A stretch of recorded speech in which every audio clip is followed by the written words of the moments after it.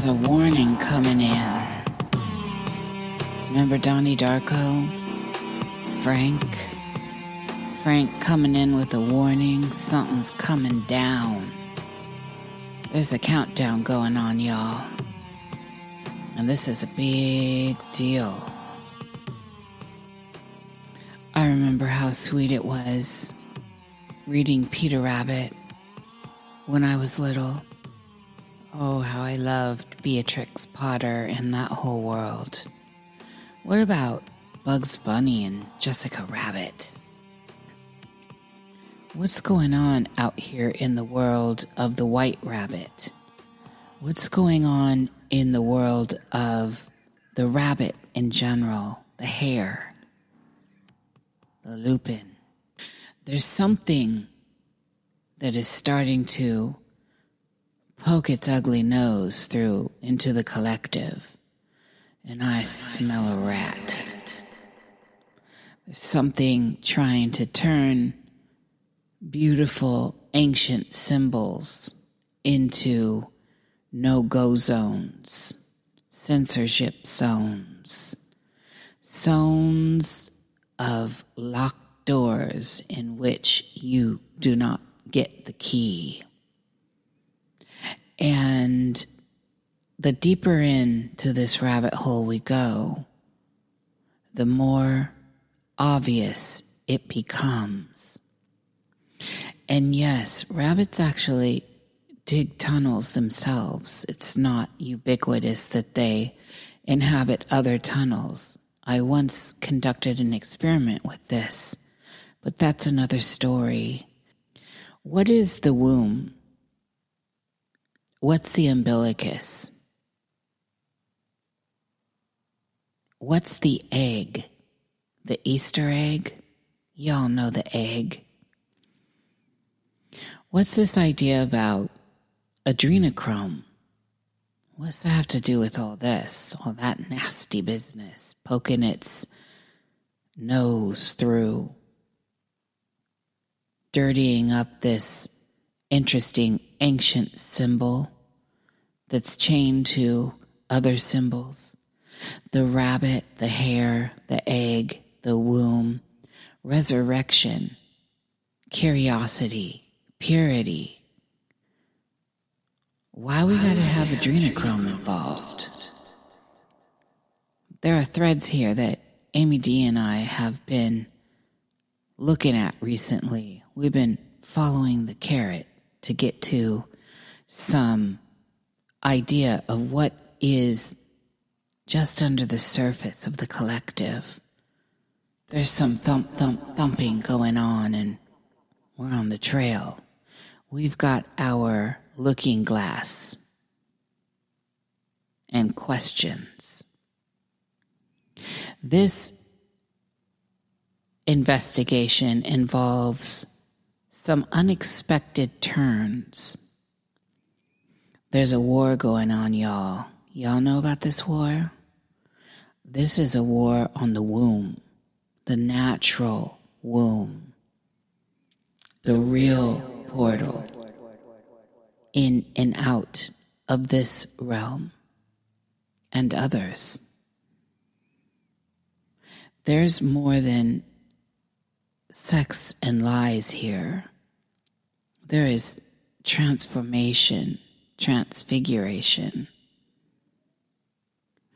There is a Playboy bunny somewhere serving a cocktail, whether it's in this timeline or 25 years ago. And she's in a bunny suit. What's that about? When we're looking around the world at these symbols,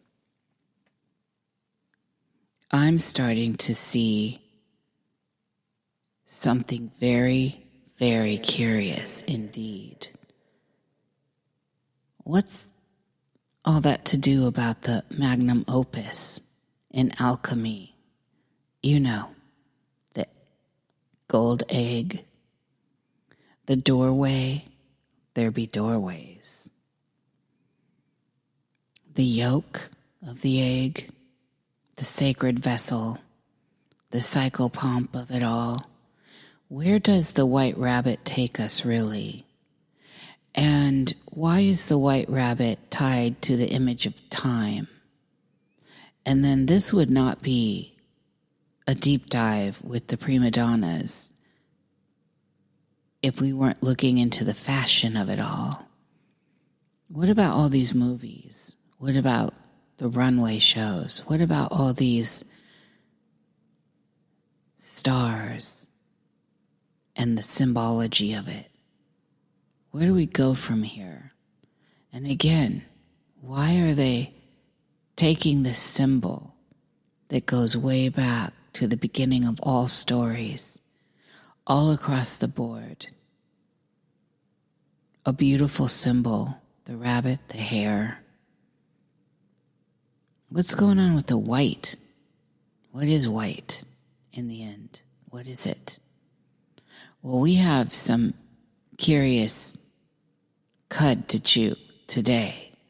And with that, I'm going to bring on my co-host, Miss Amy D. Amy D., how are you doing? Well, hello, Nish. I'm doing great. Thank you so much for that wonderful introduction into this world of rabbits and bunnies and going down the rabbit hole and all of the exciting ways that the mundane symbol of the rabbit has sparked curiosity of the internet lately. And I think today is a really good day to get to the bottom of that. It is indeed. And I think I want to start here with just some basic stuff. This idea of the white rabbit, which is where we're going. And I left out Alice because Alice is tied to all this. And it's hard to take Alice out of anything, really, in the collective these days. And Lord knows, I love my Alice in Wonderland. So Alice does travel. She gets the call from the psychopomp. The white rabbit and his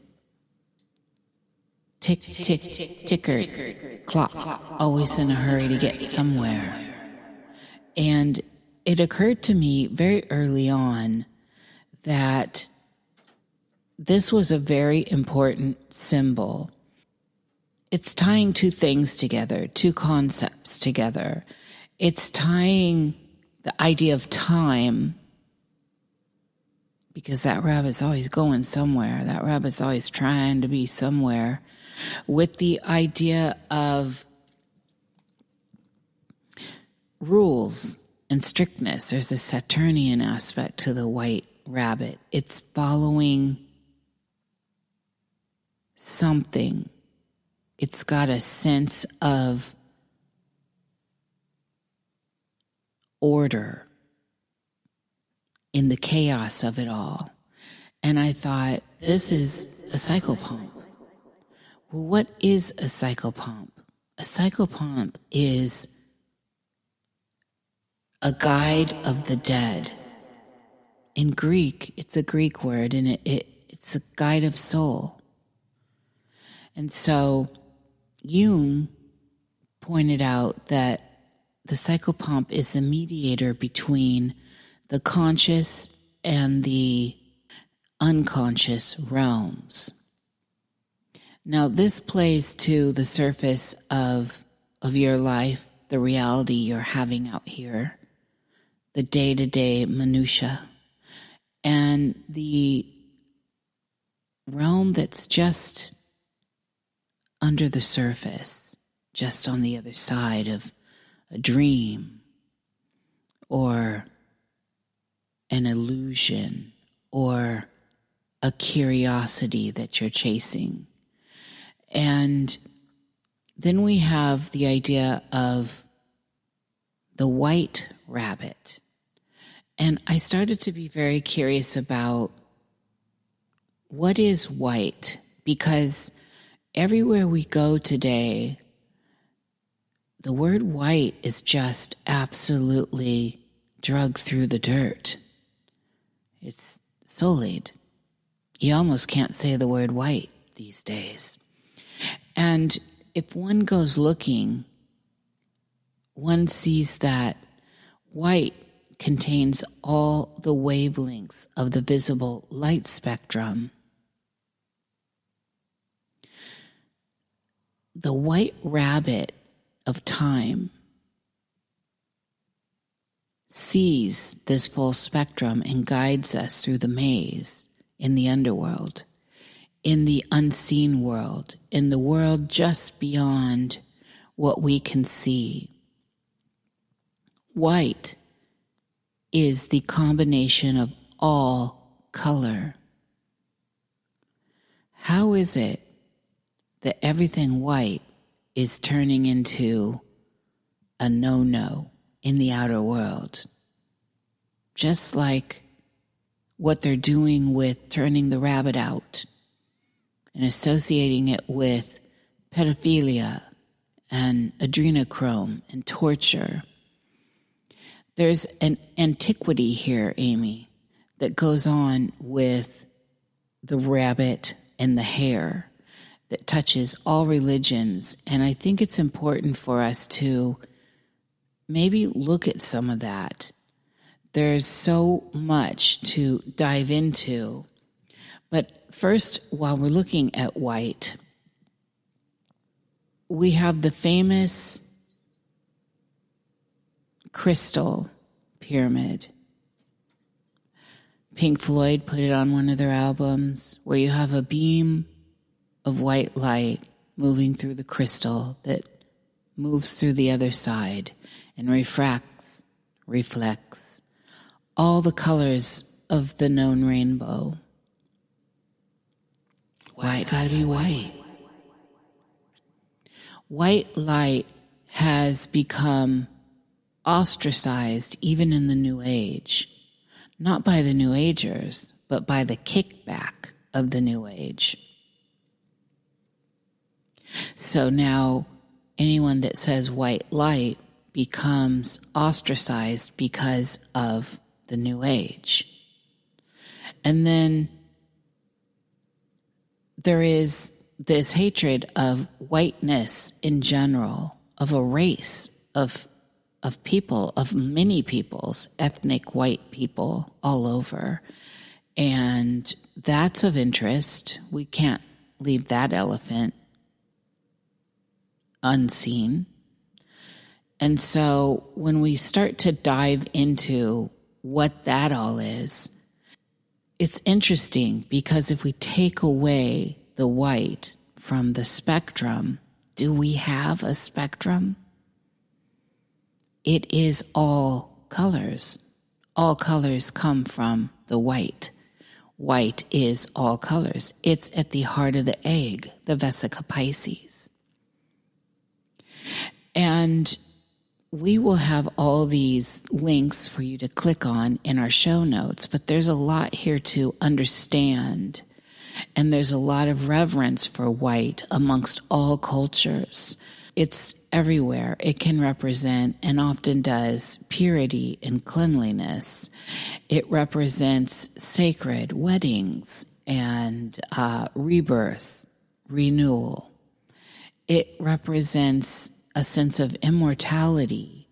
There's so much here that we could do a whole show on that.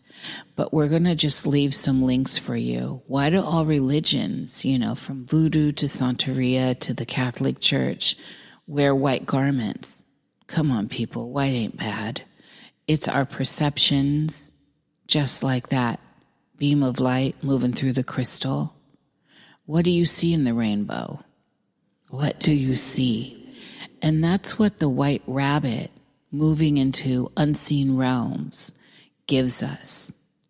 But then again, there's that tick-tick-tocker clock, talking away. And we've got to understand that within that narrative, they do bring in some darkness because Saturn's involved when we start talking about time. And the rabbit seems to be tied into time. Now, why is that? Keeps us moving. Ridicules us if we stagnate a little too long. And this is something of interest when you're looking at these kinds of symbols. The egg is associated with the rabbit because of the old pagan stuff going on from the Norse mythology all the way into the story of the Magdalene and Easter and the red egg and the basket of eggs of many color. This is important. This is at the heart of some of the deep mystical Christian narrative. And then as we were looking around, we saw rabbits all over the world of fashion. You cannot get away from it. And so I think this is where I want to have our guide today, the White Rabbit, start us out with looking at how the rabbit has played a significant role in our pop culture. And I think it's a good place to maybe start with the dark rabbit of Donnie Darko, Frank. Amy, let's talk about Donnie Darko for a minute. What about Frank? Well, Frank was sort of looked at as a dark spirit guide. That was kind of the understanding that I took from it. And also, he sort of represented the side of curiosity falling into madness. He seemed to get Donnie into lots of trouble. Frank is a word, as a name that comes from, I think, Frenchman, meaning free. And I always think of Frank Reynolds from It's Always Sunny in Philadelphia and just what it means to be like this very free person. And to be free is there's a liberated side of it. And there's also this very dark side of freedom, which can lead to exile. And I think that is sort of the tone of Donnie Darko, which is that he is being spiritually guided, but it's not necessarily into a realm or to a way that is of any use of particular to him because it drives him so mad. Now, the rabbits, not Frank necessarily, but the rabbits, and I was reading all about all these movies today because I had seen them, a couple of years ago. And the rabbits in Donnie Darko are interesting because they represent more of the people who are not in the know, whereas Donnie has been chosen by Frank to sort of take these rabbits and give them the harsh truths, or to try to teach them that, or make Donnie the vessel for something that can convey these truths. And I just thought that was very interesting because it's such a different take on the rabbit. And also I thought the color of the gray rabbit was very interesting because whereas you were talking about the white rabbits and the color white and all that entails, it really struck me as interesting, this color gray, because it's not the curiosity coming from maybe a pure place, or it's not maybe a person who has a sound mind, for lack of a better way of saying that, that's dealing with this information. There's all sorts of ways that this kind of pursuit can get distorted and turned awry, and perhaps that is what Donnie Darko is ultimately kind of, hinting at, is saying. Also, I thought it was very cheeky of the writers to call this rabbit Frank, because you think about the idea of speak frankly to me and just being forthright and shooting from the hip, right? Even in Gone with the Wind, the famous line of frankly Scarlet, I don't give a damn. Being frank is a form of being really almost brutally honest. And the fact that this particular rabbit is darkly lit because he's speaking frankly is very intentional. And I think a lot of people don't understand that particular symbol is running a script on several levels within the unconscious. Again, we're talking about psychopomp here. The rabbit is a psychopomp guiding us through. And so to the deep layer of what's going on there, we have a cue in our unconscious that there is a deeper truth here.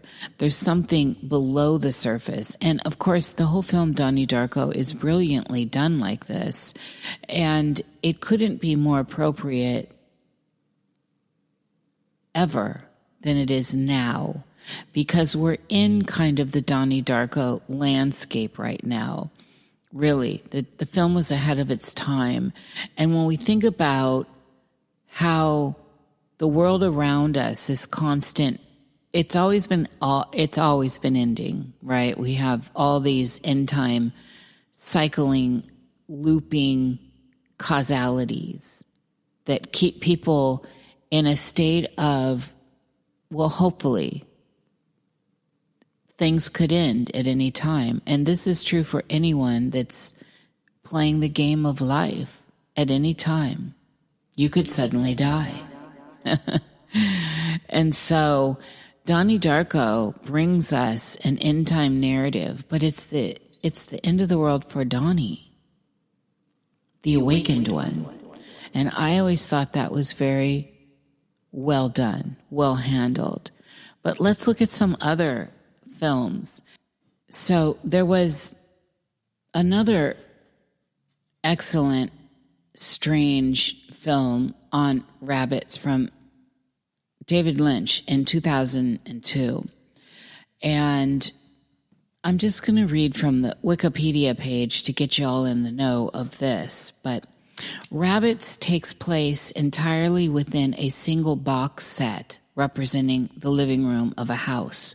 Within the set, 3 humanoid rabbits enter, exit, and converse. One, Jack, is male and wears a smart suit. The other 2, Susie and Jane, are female, one of whom wears a dress, the other a dressing gown. The audience watches from about the position of a television set. In each episode, the rabbits converse in apparent non sequiturs. The lines evoke mystery and include, "Were you blonde? Something's wrong. I wonder who I will be. I only wish they would go somewhere." It had something to do with the telling of time, and no one must find out about this. The disordered but seemingly related lines the rabbit speaks suggest that the dialogue could be pierced together into sensible conversations, but concrete interpretations are elusive. Some of the rabbit's lines are punctuated by a seemingly random laugh track, as if being filmed before a live audience. In addition, wherever one of the rabbits enters the room, the unseen audience whoops and applauds at great lengths, much like in a sitcom. The rabbits themselves, however, remain serious throughout. In some of the episodes, mysterious events take place, including the appearance of a burning hole in the wall and the intrusion of a strange demonic voice coupled with sinister red lighting. 3 episodes involve a solo performance by one rabbit in which they recite strange poetry as if performing a demonic ritual. The rabbits receive a telephone call at one point, and later, at the climax of the series, a knock is heard at the door. When the door is opened, a loud scream is heard and the image is distorted. After the door closes, Jack says it was the man in the green coat. The last episode concludes with the rabbits huddled together on the couch and Jane saying, "I wonder who I will be." So this was a series of 8 short horror web films written and directed by David Lynch.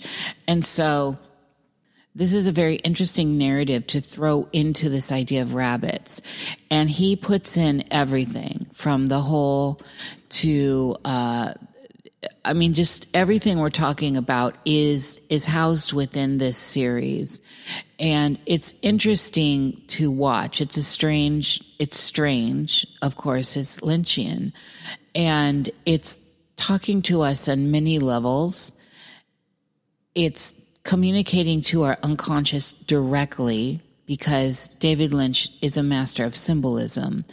And yet it also gives us something to be fascinated by on the surface. It feeds your left and your right brain.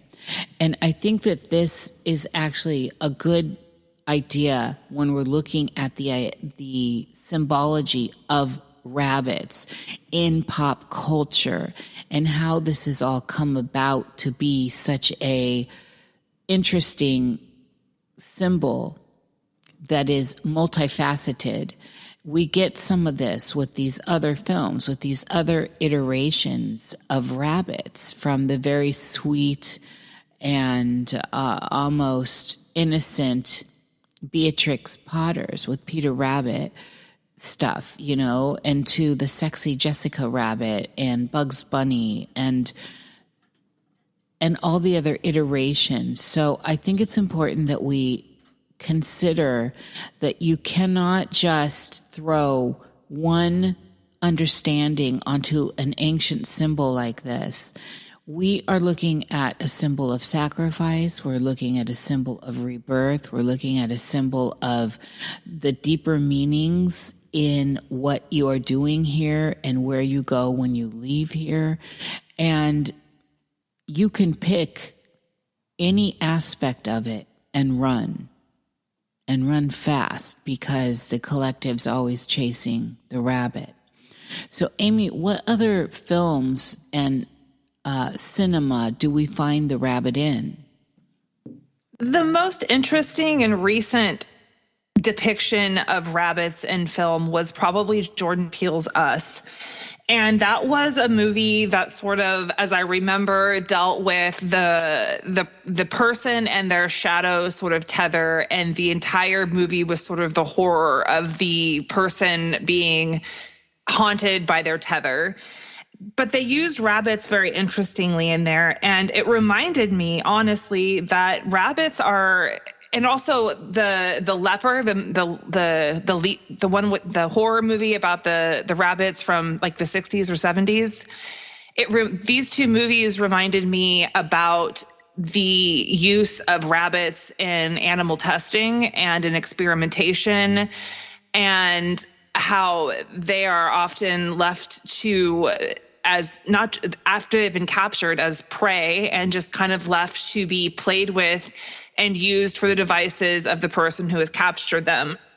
The other thing that was very interesting that Peele focused in on was that rabbits have like a duality, and that we've talked about quite a bit already in this show, but that they're supposed to be really cute, and on paper they're really adorable, lovable rabbits.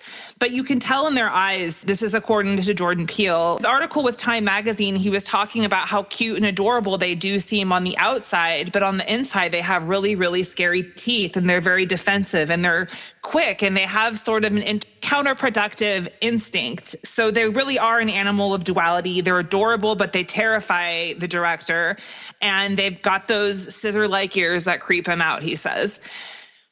It is interesting, too, to consider the use of the dualistic symbol of the rabbit in pop culture. Also, if you think in the last couple of years, the way that the rabbit has been portrayed maybe more colloquially among young people. We have Bad Bunny, for instance. We have Ariana Grande, who had a few years making her name with the bunny ears. Obviously, those were taken sort of as an homage to Playboy, but very interesting. She used the black bunny ears. And also we have Macaulay Culkin, who has made his rounds. Sadly, he's a symbol for childhood gone wrong once kind of in the entertainment industry. He's part of that really awful era where it was completely undiscussed, or if it was discussed what was going on in the industry, it was sort of hushed. So has kind of that sort of surrounding his reputation, and he's kind of been playful with that. And he does some maybe sort of trolly things online that would make people feel he has associations that are negative. And his podcast was called Bunny Ears.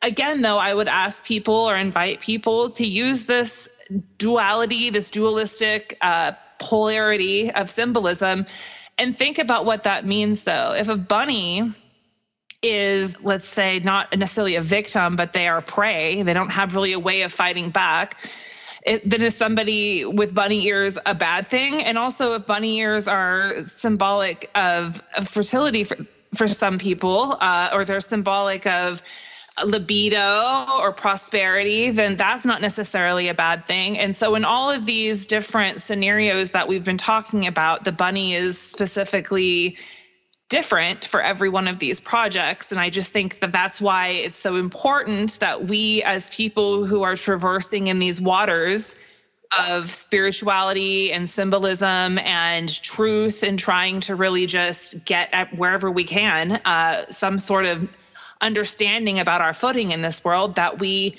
really, really keep in mind this idea that we have to be able to put the symbol with the perceived intent of the person using the symbol and at the time it's being used. And really, once we get to that place, we can sort of work backwards and synthesize to a greater narrative. But until then, we really do have to just see everything as a case-by-case scenario. All of these people had different projects. All of them had very famous careers. All of them have very different ways in which they use the rabbit. And quite honestly, the rabbit's been working for them. So that's what I have to say about that. Excellent. And, I thought it was very clever that they titled the shadow Tether, correct?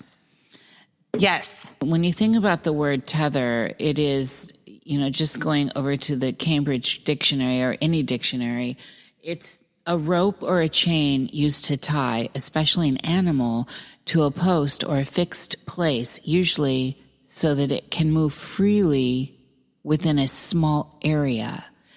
And secondly, to connect or relate someone or something to something. So the idea of tethered is significant. It's the idea that you are always attached to your shadow in this realm, in this dimension. And we have done what with the shadow? It's an unseen world entity. We've Peter Panned our way with that shadow girl. We've removed that shadow. It has evaded us in this American life.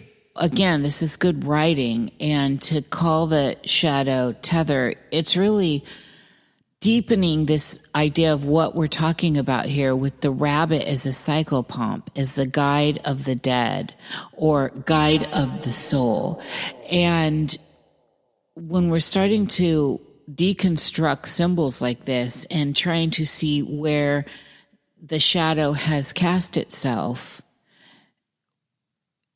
in pop culture, in our unconscious, in an imaginative mind, we start to understand that there is so much going on here. It's been a very winding road. And you mentioned earlier about Bad Bunny. So I think this is a good place for us to look at Bad Bunny, but let's look at Bad Bunny by looking at Hugh Hefner and the Playboy Mansion and the bunny costumes for the Playboy Club. Now, there are two costumes really for the old school Playboy Club, but they expanded out so you could have the costume really in the rainbow of color. But as I believe, it was initially white, and then you would have black, and then it moved into the rainbow of purple, blue, and green, and red, of course. However, I think most people think of the black outfit for Playboy bunnies. So it's a matter of people that know this history better than we do to add to this conversation. But what I want to get to is when I was looking just at old Playboy Bunny Club stuff, I was predominantly seeing in the first wave the white and the black of it all, and a lot more of the white costume, the white Playboy bunny with the ears and those little corsets and all that.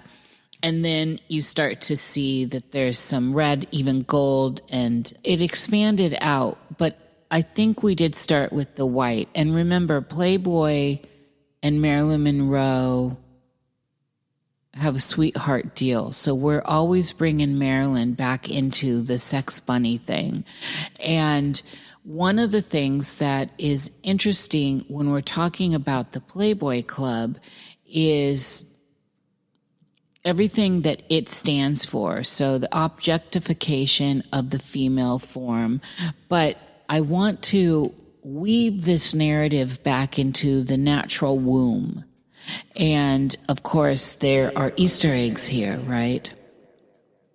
So Hugh Hefner at the core was glorifying the female, the woman. We're talking the old school woman, the one with the womb, right? That gives birth to babies and brings in new souls from where? The miracle of the zinc flash of life that happens, the magic of the zygote, the magic of the womb itself to create something that is living and becomes sentient, that moves through the birth canal, that is connected by what we could call the blue or a silver cord called the umbilicus, that moves beyond the threshold of the vagina into this world, into this dimension. It is a portal.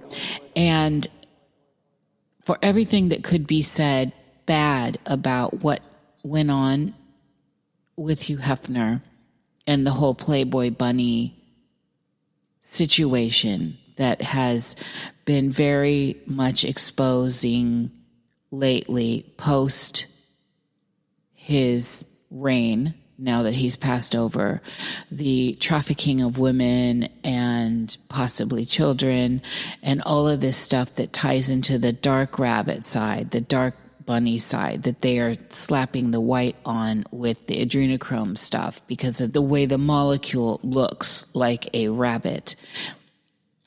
We had an idea of what the womb was as far as the miracle of birth. And in this world of the scientific cult, the miracle of birth has lost its luster.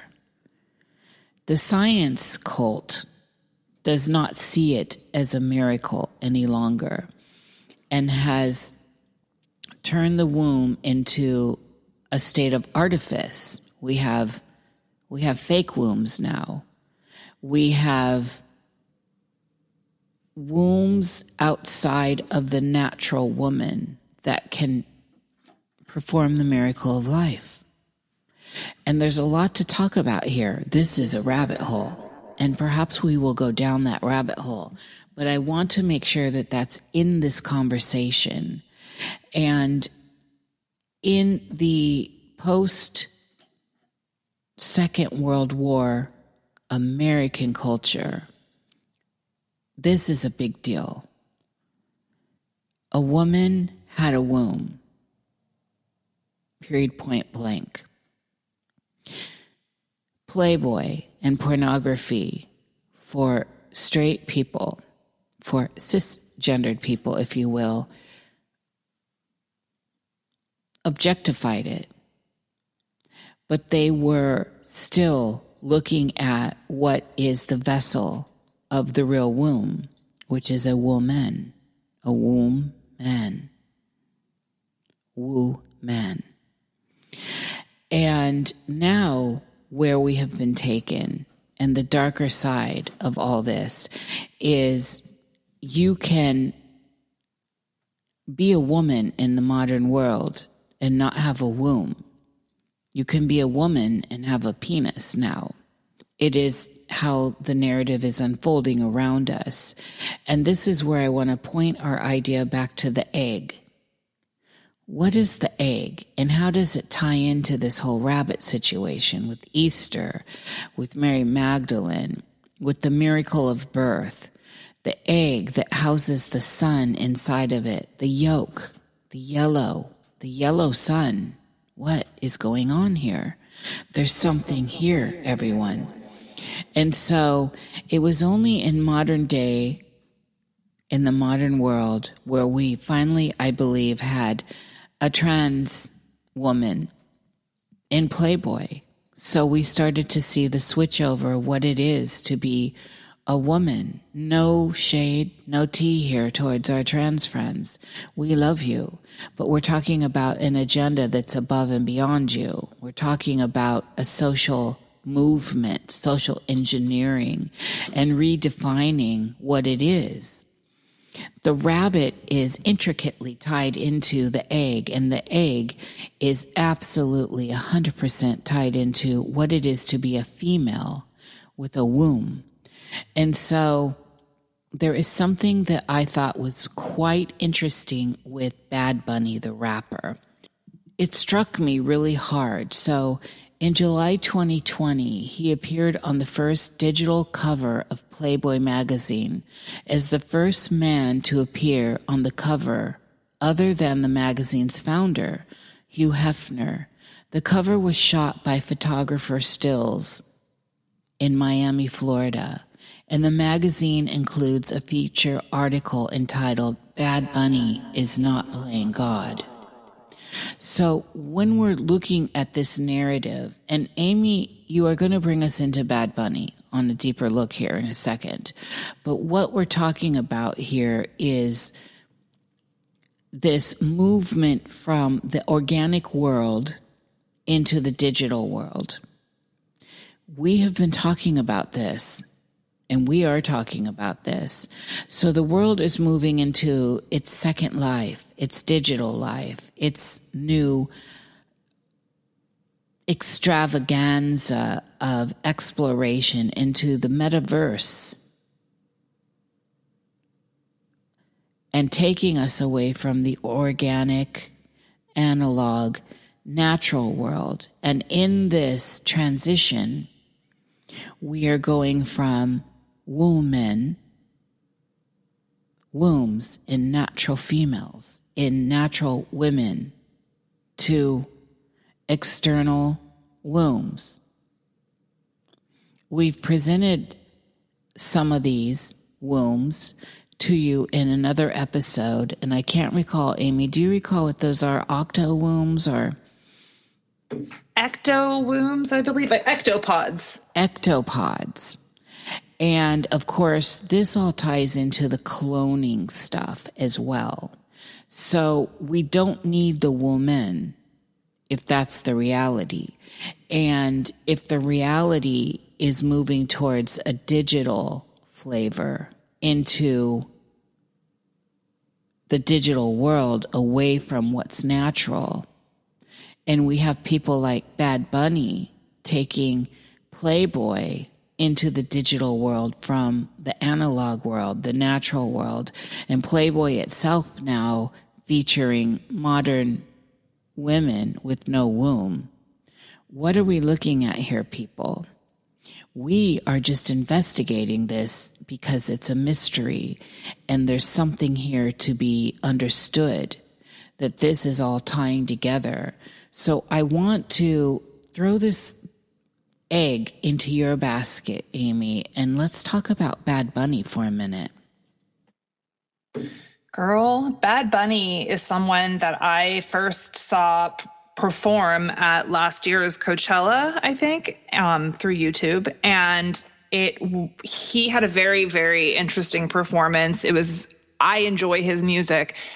That being said, he is a very interesting character. He was born in Puerto Rico, I do believe, and he came over to the States, and I guess kind of what one of the defining factors about him is, instead of catering to the machismo-fueled mentality that pervades basically música urbana is hip-hop, which is what they're calling it on his biography, and trap and reggaeton, Bad Bunny is comfortable painting his nails, wearing skirts, and dressing in drag, and he was part of 2021's WrestleMania. So he's a very non-traditional sort of performer coming from that area of the world. How does this play into him being on Playboy? I'm not exactly sure, other than to say it's very interesting to me, especially when they use people of color with cultures with very defined, like, male feminine roles, let's say, and then they sort of make famous these crossovers of maybe a person who still has the machismo, but is doing things like wearing skirts and painting his nails. It sort of reminds me of like a Harry Styles, and I know David Bowie and Freddie Mercury were doing it like way before them, and before them there was people doing it. But now we have Bad Bunny, and he's a very interesting symbol for Playboy. It is interesting what you were talking about with the Playboy uniforms earlier, though, because although there was a real ecosystem of the pyramid of masculinity, of top-down sort of stuff going on at the Playboy Mansion, Hugh Hefner was really interested in kind of like pushing back to the silhouette of the 60s, which was like very boxy and kind of like a little boy. And he was really, really adamant that to fight that, we would have he says to fight the shapeless shifts and ballet flats, they may have been all the rage on the runway, but he wanted hourglass figures. He wanted bullet bras, and he wanted 3-inch heels, which to this day, that image is sort of debated. Is that feminist or not feminist? Depending on the feminist, they will give you a different answer. But I think at that time, it's very interesting that he was very, very that his mind was set on perpetuating this vision of the woman he was interested in seeing. We can get into a whole different conversation, a whole different episode about the male gaze versus the female gaze someday.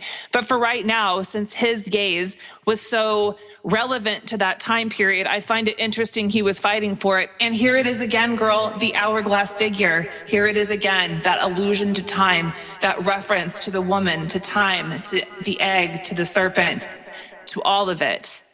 And I find that very interesting. But to tie it all together, Bad Bunny on the Playboy issue is very interesting, not only because it's him crossing over from something that is traditionally a published magazine available on shelves into a digital world. It's also Bad Bunny himself represents sort of a cultural crossover, one from south to north, and also one from male to female. But again, in this new landscape we find ourselves in, what are labels? What is anything? Well, and when we're looking at this, it is important to understand that Bad Bunny is considered a crossover artist. And when we're looking at him being tied into Playboy and the idea of crossing from analog to digital, crossing from whiteness to brownness to multiculturalism is important to consider here. This is part of the narrative, and it is, whether you like it or not, it's just part of it. And you can see how deeply woven all this is into the narrative. You know, it's interesting when we look at, and we're going to bring Marilyn back in here because she was the very first playmate. So this is significant. We can never take Marilyn out of modern pop culture. Marilyn is forever the reigning queen of pop culture in my book, and I can make a case for it. And in fact, I think we have done a good job, Amy D., presenting many, threads of interest. But remember, when Hef died, he was buried next to Marilyn. That was like his thing. And so, you know, there's a whole article on, you can look this up. And so it was Hugh Hefner to be buried next to Marilyn Monroe, first Playboy centerfold. And this is very important for everyone to remember when we're trying to unravel mysteries. Even the most insignificant of situations involving an open mystery, no matter how deep you get into the rabbit hole, it's all significant. And so again, Marilyn was that figure that you're talking about, hourglass all the way. She was our Venus. She was our Aphrodite culturally. She represented both on screen, the vixen, but on screen as well, she was the comedian. She was the hurt woman. She was the child Norma Jean that was always coming through, which made her great. We could see the vulnerability. So she was presenting femininity in such a way that was absolutely tantalizing and that still affects us to this day. And so when we think about the idea of what is femininity and what was Hef talking about when he wanted that hourglass figure. Now, it's a situation when we're looking at the figures of women. You can go back and look and see that the female form has really changed over the years. Now, I've noticed it in my lifetime. Of course, there's always the tall and the thin, or the thin and the small, and the more Rubenesque, and the voom voom and hourglass shapes. We come in all forms. We come in all shapes and colors. But when we start looking at fertility symbols in the past, we see a lot of curve. We see a lot of curve. And some of that curve is not acceptable, or has not been acceptable in modern culture. Because when we start to look at Venuses, such as the Venus of Willendorf, right? She's got the big belly and it's hanging over, but she is conceptually a fertility symbol. I know there's been a lot of interest in challenging that narrative now, and I applaud anyone challenging any narrative, because that's where we start to really get to the model of true science, by questioning narrative and allowing ourselves to go there. But Marilyn was there. Big boobs, big hips, some booty.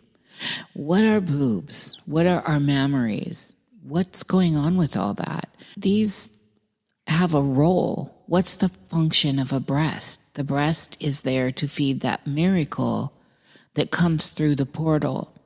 It's there to feed the child, the new soul that has crossed the threshold from beyond, from the unseen world, that mutated, doubled, that zygote, that zinc spark. And it gets nourished by mother's milk. This is all tied into rabbit as a symbol of fertility. Rabbit connected to the egg of potential. And so when we're looking at crossing over into a new world, a digital world, a reset, images and stars like Bad Bunny are essential. Bad Bunny is a white rabbit taking us from one place to another. Very important. I had to get schooled up on Bad Bunny. I actually had no idea who it was, but I recognized Bad Bunny as a psychopomp the minute I started to look into him. And I thought this was very well played. Now, again, you must learn to parse out what's intentional and what might actually be coming organically from our unconscious to create narrative. Was it intentional that Bad Bunny was chosen to move Playboy into the digital realm? I don't know. It's definitely important when you're looking at all of this from a macro state of mind. And you can see that, much like Jung talking about the psychopomp and the shadow and archetypes and the psyche and the structure and the dynamic of personalities and the realm around us, that there is something intelligent behind it, whether or not the people involved in the making that happen were conscious of it or not. And this is that thread that sometimes I think takes a certain amount of trust to follow. It takes a lot of strength, inner strength, to hear the call from the land below and follow the rabbit of time to see what it's trying to tell you. And always, always that rabbit's trying to tell you he's late for a date. Not to linger, not to become obsessed, and to keep moving, to meet with the Queen of Hearts. Is that who we're meeting with? To meet with whom and where and when and why. Why are we in a hurry? So I think it's important that we're bringing this narrative out and looking at it in a deeper way, because what we're seeing now, Amy, is this adrenochrome situation. So let's dig into the adrenochrome situation. I was disheartened when I first saw this coming forward, and that they're going to take the rabbit, especially the white rabbit, the way they took the swastika, which was a symbol of life and beauty. It's still widely used in India, in other cultures. It's a symbol that actually is deep and ancient and had nothing to do with anything that it was associated with on the surface to the outer world in Nazi Germany. I'm not going to go into that narrative, but we could. But what they did, what the winners of the battle did, was turn that symbol against its true meaning. And now we cannot look at that symbol. We cannot touch that symbol. We cannot understand that symbol. We cannot explore that symbol. It was a power that had meaning for millions of people and cultures across the board. And we've got to ask ourselves, why are we not allowed to use symbols? And I'm bringing that up because what's going on with this white rabbit? What's going on with adrenochrome? And that's where I want to throw this back at you, Amy. What is going on with this adrenochrome situation? The adrenochrome situation is very interesting to me, because if we go back into the 60s with the Jefferson airplane of it all and the Follow the White Rabbit and Go Ask Alice, it was a kind of code or street code, I mean, according to the people who are talking about it now, for LSD.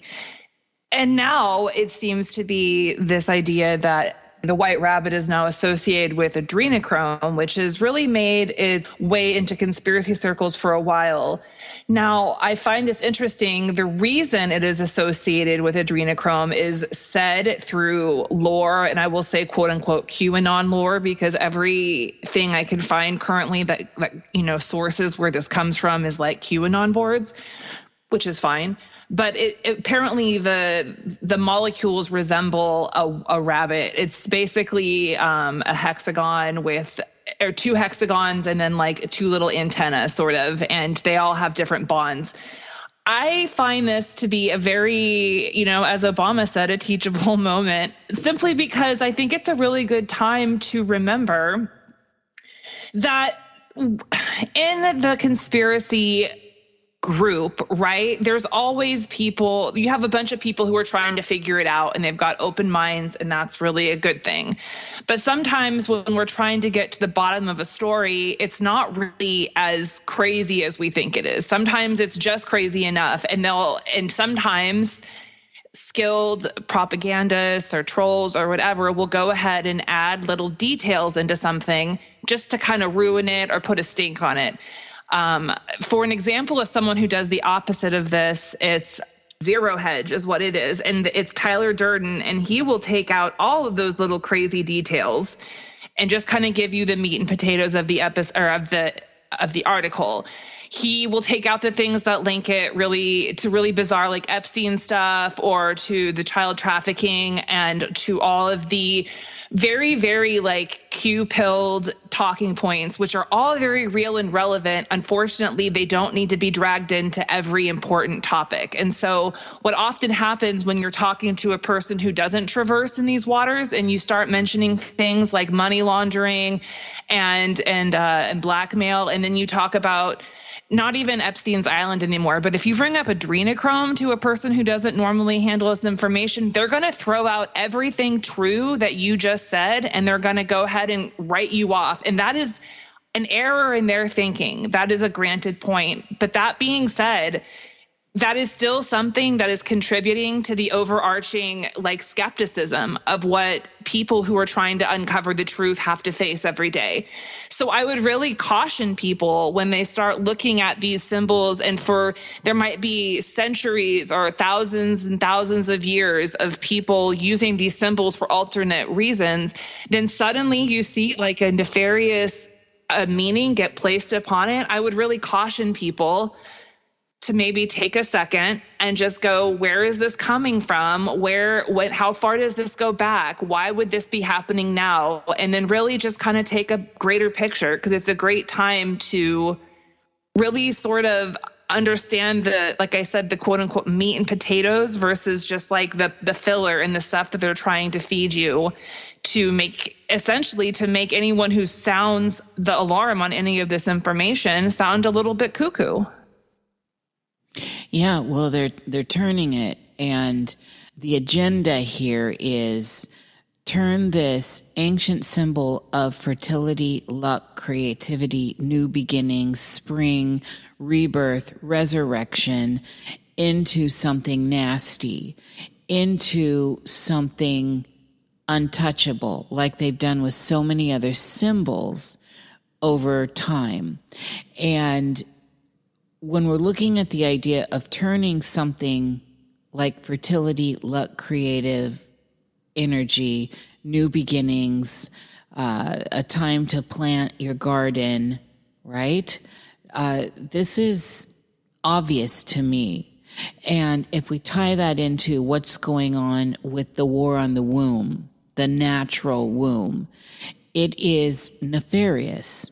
At the very least, there is an agenda here, and it's being driven. And now they've tied it all to this nastiness you've just brought forward. And again, I'm reminded of Frank sounding the alarm in Donnie Darko, and how Donnie becomes the one to save the world by being sacrificed. So there's this aspect of the sacrificial rabbit. And in a lot of cultures, we do have this idea. A lot of people eat rabbits still. Rabbits a food for modern Americans eat rabbit, where they won't eat dogs and they don't eat cats, but they'll eat rabbit. And even the Jews, there's some stuff in the Jewish stuff about chewing the cud. And even though that got ironed out, there are passages, I don't know if it's a Talmud, and I'm sure we'll get corrected, but when I was doing my research, I actually wrote down some quotes, of which I can't seem to find at this moment, but it was amongst the animals that, Jewish people are not supposed to eat because it's considered filthy, because it eats its own pellets. And so there is this idea of the sacrificial rabbit.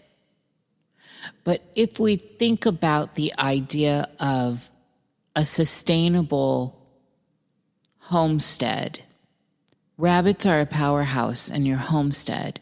Rabbits are, of course, people can eat them, right? They breed prolifically. This is part of the fertility association with them. They recreate very fast. So it's a renewable food source for that. But also their pellets are wonderful in creating a healthy soil, the dirt that helps everything else grow. And so this becomes a very important part of your ecosystem, your personal ecosystem on a farmstead for a healthy farm. And there is a lot of associations across the world. So I'm going to draw our attention to a wonderful little myopic from Over the Edge and Beyond Journal of a Naturalist, the Rabbit Hair Mythology, the Rabbit and the Moon. And this is from March 27th, 2018. It will be in the show notes, but I'm just going to highlight a couple things here. So this person says, another perspective on the Easter Bunny. Rabbits and hares comprise a very ancient archetype that has stretched across religion and culture for thousands of years. That is so important to understand how old it goes back. Lepus is the Latin word for rabbit. And so this person also writes, we find the rabbit appearing in Buddhism, Islam, Christianity, Judaism, as well as throughout indigenous cultures in the Americas. And so this person goes right through many ideas of what the rabbit represents. In one of the paragraphs, hares are believed to be messengers, again, that's a psychopomp, from the realm of the great goddess, moving by moonlight between the human world and the spirit world. This is what we were talking about earlier, how they give us an idea of the unseen world. They can take us to places we can't go on our own. They're a guide. In Egyptian myth, hares were associated with the moon, which was masculine when waxing and feminine when waning. Greek and Roman mythologies tell us the hare represents love, abundance, and were associated with Artemis, the goddess of wild places. And of course, Artemis is the goddess of the hunt, etc. And she has associations in other cultures as Venus and etc. So in Teutonic myth, the earth and sky goddess Holda had a chariot drawn by hares and was followed by a procession of hares bearing torches. In Celtic, Astarte belongs to the moon, orchestrating the cycles of death and rebirth. We keep hearing these same narratives. I recommend, before you throw out the idea of the rabbit and Easter and all that, you really start to understand what this symbol recognizes in you. Is it really something terrible? Can you really look at rabbits and think they are soulless, lifeless, cold? That's one of the things I noticed in that film, looking at some of the interviews from Peele about the Us film, Amy, was this idea that rabbits don't have a personality, that they're like the sociopaths, right, of the domesticated animal world. I have had hundreds of rabbits, and I conducted an experiment in New Mexico one time, and that's for another day and another story. But I wanted to see, do they make rabbit holes, or do they really just use holes that were already used? And I'll tell you, in my experiment, they burrowed all the way out of where they were contained, and they created a whole little social system, and it was intriguing. But I have had pet rabbits that were more than pets that have lived in my houses, and they've all had different personalities, just like every other animal I've had. They all had different personalities, and depending on how much I put into them, attention, love, interaction, just like with a dog or a cat or a horse, they responded, and in kind were very loving, affectionate animals. And intelligent. They're easy to litter train. They're easy to train to do anything. You can get them to do anything. They're very trainable. I would just suggest that Jordan Peele has some psychologically undealt with shadow issues going on. Because if you're that, I think, you know what I mean? If you're that afraid of the shadow, or the rabbit, I should say, I think that you have some unexplored, areas with the pets. Because I know exactly what you're saying. Because every animal I've ever had has had a very unique personality. And honestly, to this day, even lizards, you know what I mean? And fish, Yes. And so it takes two to tango, I guess is what I'd say there. You get out of it what you put in, and relationships in general with other humans are this way. So that's that's just was such a sad thing to read and see, and other people agree with.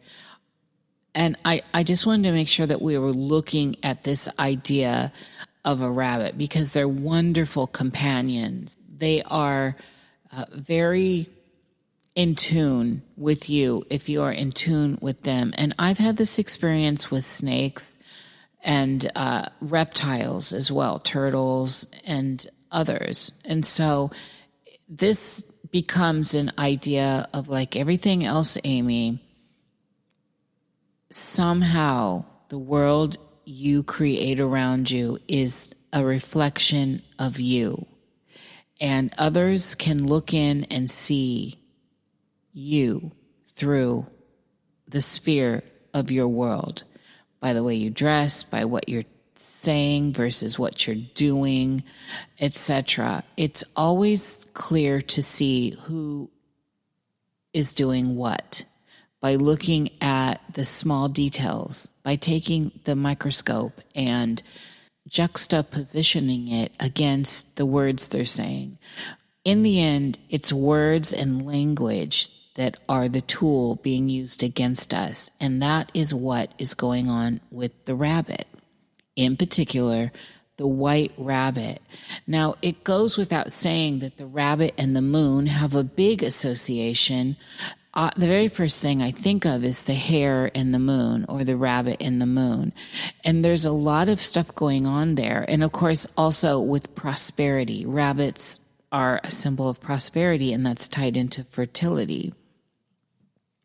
If you think about fertility as a situation of prosperity, and you get back into the gift of the womb, you understand how that is, how we could be producing our own through the magic of our portals, of our wombs in the world, no matter what you are, a female rabbit, right? And the androgynous, the hermaphroditic animals that can do it within, it's still the magic of the womb. A womb is a very significant thing to consider here. And I think when we start talking about these narratives and we start looking at what are we being told now about the womb in the world, and how is it being distracted away from us? How is it that we have amazing, unbelievable trans women out there in the world that are more feminine than feminine? Some of them are just drop dead gorgeous. And I have always loved amazing trans women. I'm a big fan. But at the end of the day, they don't have a womb. And if they're replacing the role of the womb, what are we looking at here? Is there some sort of connection there? I mean, we need to look at this, and without feeling a sense of, I guess, being triggered, let's just look at these things. What's going on with young females that are young and having their mammary glands removed and taking hormone blockers and sterilizing themselves, the womb? What's going on with all this? And I've talked about this. We've talked about this.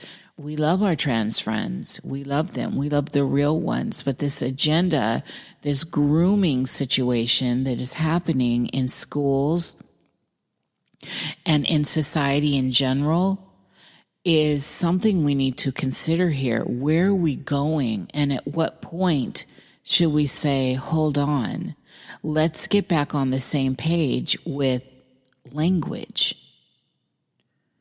Rabbit, the white rabbit, also represents language by nature of being a psychopomp, communicating from the unseen to the seen worlds. Language, as Laurie Anderson said, is a virus. What's this virus sweeping across the lands? Are you mind controlled?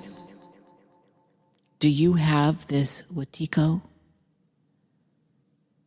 Can you see where we're going? I believe it's all right to have all these options on board. Why do we need to make certain things unavailable? Books, ideas, theories. Why does something have to be bad or good? Black or white? Why is it got to be black? Why it got to be white? What are we doing, people? So we're watching this reset. We're watching the demonization of a very amazing and powerful symbol in the world that is tied into our ideas of fertility and creativity and love and beauty and connection. And we're turning it into something monstrous. Do we want this?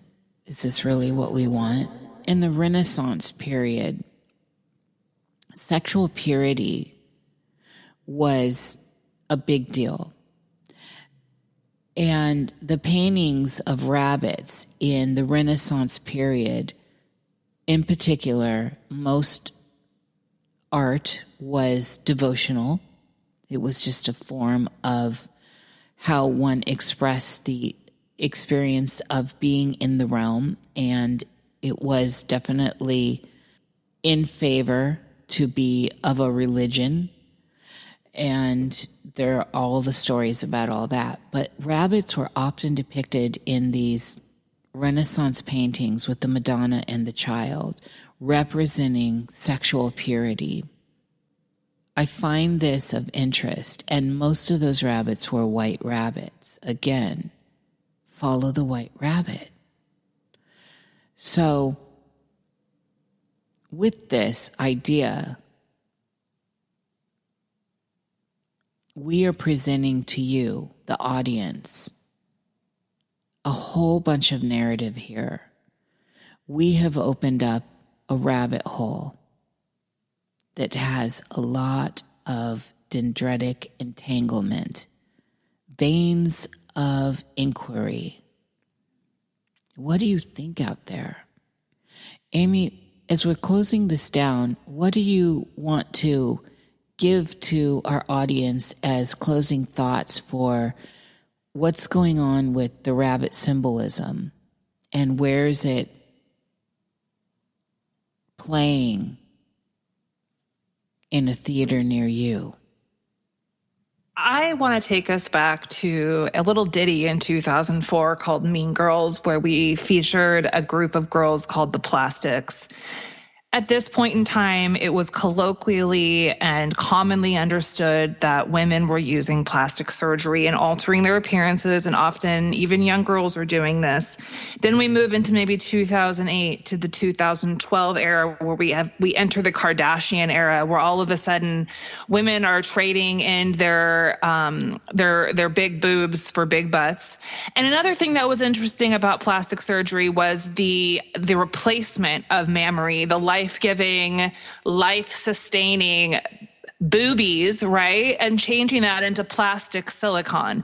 So already we have this trend starting of getting rid of the life givers. We're trading in the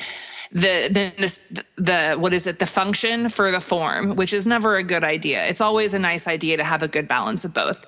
So we move into 2008, 2012 with the Kardashian butts. People are no longer interested in boobs. They're getting their boobs removed at left, right, or they're getting their breasts removed at a huge rate. They're getting them altered, augmented, maybe even using some chemicals to transition them to a different sex entirely.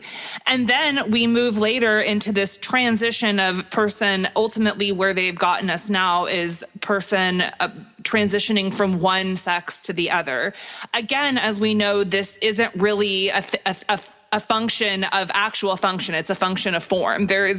You mentioned earlier about desire too, or devotion. And so I'd say that this is the natural is the devotion, And where we are now is the desire, which is the plastic, the what I want, and sort of we're trading in nature for what we want to look like. I've seen it again too on shows where there's I can't say this enough. This is totally objective. I have so many gay friends where gay men are married and trying to have babies, and they go to get their sperm count and they have like 9 sperm. And it's because they've been on bodybuilding supplements, again, trading in this function for form. So then I take us to maybe the future where we have this sort of ectopod concept coming to reality in which we have totally divorced form and function. And then I would just like to invite everyone to go in on the process of where we are now with this extremely meaningful and holographically symbolic egg shortage that the United States is currently experiencing. Now, whether it is man-made or whether it is actually happening is sort of not really the point. The point is that there is an egg shortage. There is a shortage, perceived shortage, whatever, of these vessels, of these yodes, of these potentials, and so we're going to have to be ushered in ultimately into these sort of alternate egg replacements that I know Mr. William Gates is working on. And I know there's lots of other tech companies with low ESG scores working on them, making these alternative egg replacements. So I just would invite everyone to sort of follow that bizarre timeline progression of connecting those dots. And that's how you'll see what I think most of us are, what I'm seeing at least. And, yeah, it seems fairly obvious to me that we're being moved into a very alternative reality, not necessarily one that we all agreed on. I want to just remind everyone how timely this egg situation is. We are in the year of the rabbit. We are talking about the rabbit and the egg. We are, at the time of this recording, looking down into Easter at some point here real soon, in a month or two. And there have been fake eggs on the market for quite a while. And I encourage everyone to look that up on, platform near you. Just type in fake Chinese eggs and you will see people posting images and talking about them and showing, and then you will find videos of them actually being produced. This is not a conspiracy. And I know that Amy has shared some of that on one of her other shows, The Gold Pill.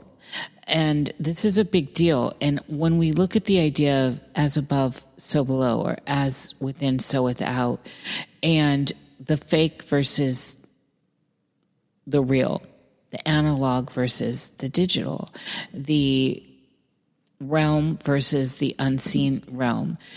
This is at play, and this is more of this symbology in the outer world that's going on, the egg shortage, and now, and then the fake eggs in the market and alternatives to them. This is tied into the narrative that we've just presented to you all. This is 100% the obvious layer. And I am only throwing this in here at the end because we constantly get people wanting us to give the obvious. And I think that if you did not already pick up on that, that's the most obvious thing because it's a big deal out in modern world events going down right now. Egg shortages. What is going on, people? Ask yourself on a spiritual level, what does that really mean when you can see clearly there's a war on the womb and the woman and the egg? Whether you want to see it or not, it's there. So I encourage you to look. But with that, I would like to thank you, Miss Amy D., for coming in and having another wonderful show going out to the people when we get it out I love doing this. This is such a wonderful thing to dive into. We learn more each time we do a new show. We are constantly learning with everyone else. Everyone else is informing us and teaching us as well. So how do people find us out in the world, Amy D? Girl, they can find us at Primadonnas of the Gutter, at Nish369, or at She's Amy D on Instagram, at starlight.watch/Primadonnas of the Gutter, or on Twitter at PrimadonnasOTG. And so I just want to take a minute here and let's talk about Starlight. Because that's where Primadonnas is. That's the home of Primadonnas. So just give us a little something on that. Starlight.watch was started by me and my man, and we just wanted a home for all of these little shows that we do, to have a place that it can't get taken down and that there's no other editorial or publishing restrictions. And we just wanted to make sure that people had a chance to hear our unadulterated voices. And so I hope you do join us there and check it out, and the other stuff there too. Thank you so much. Thank you, everyone.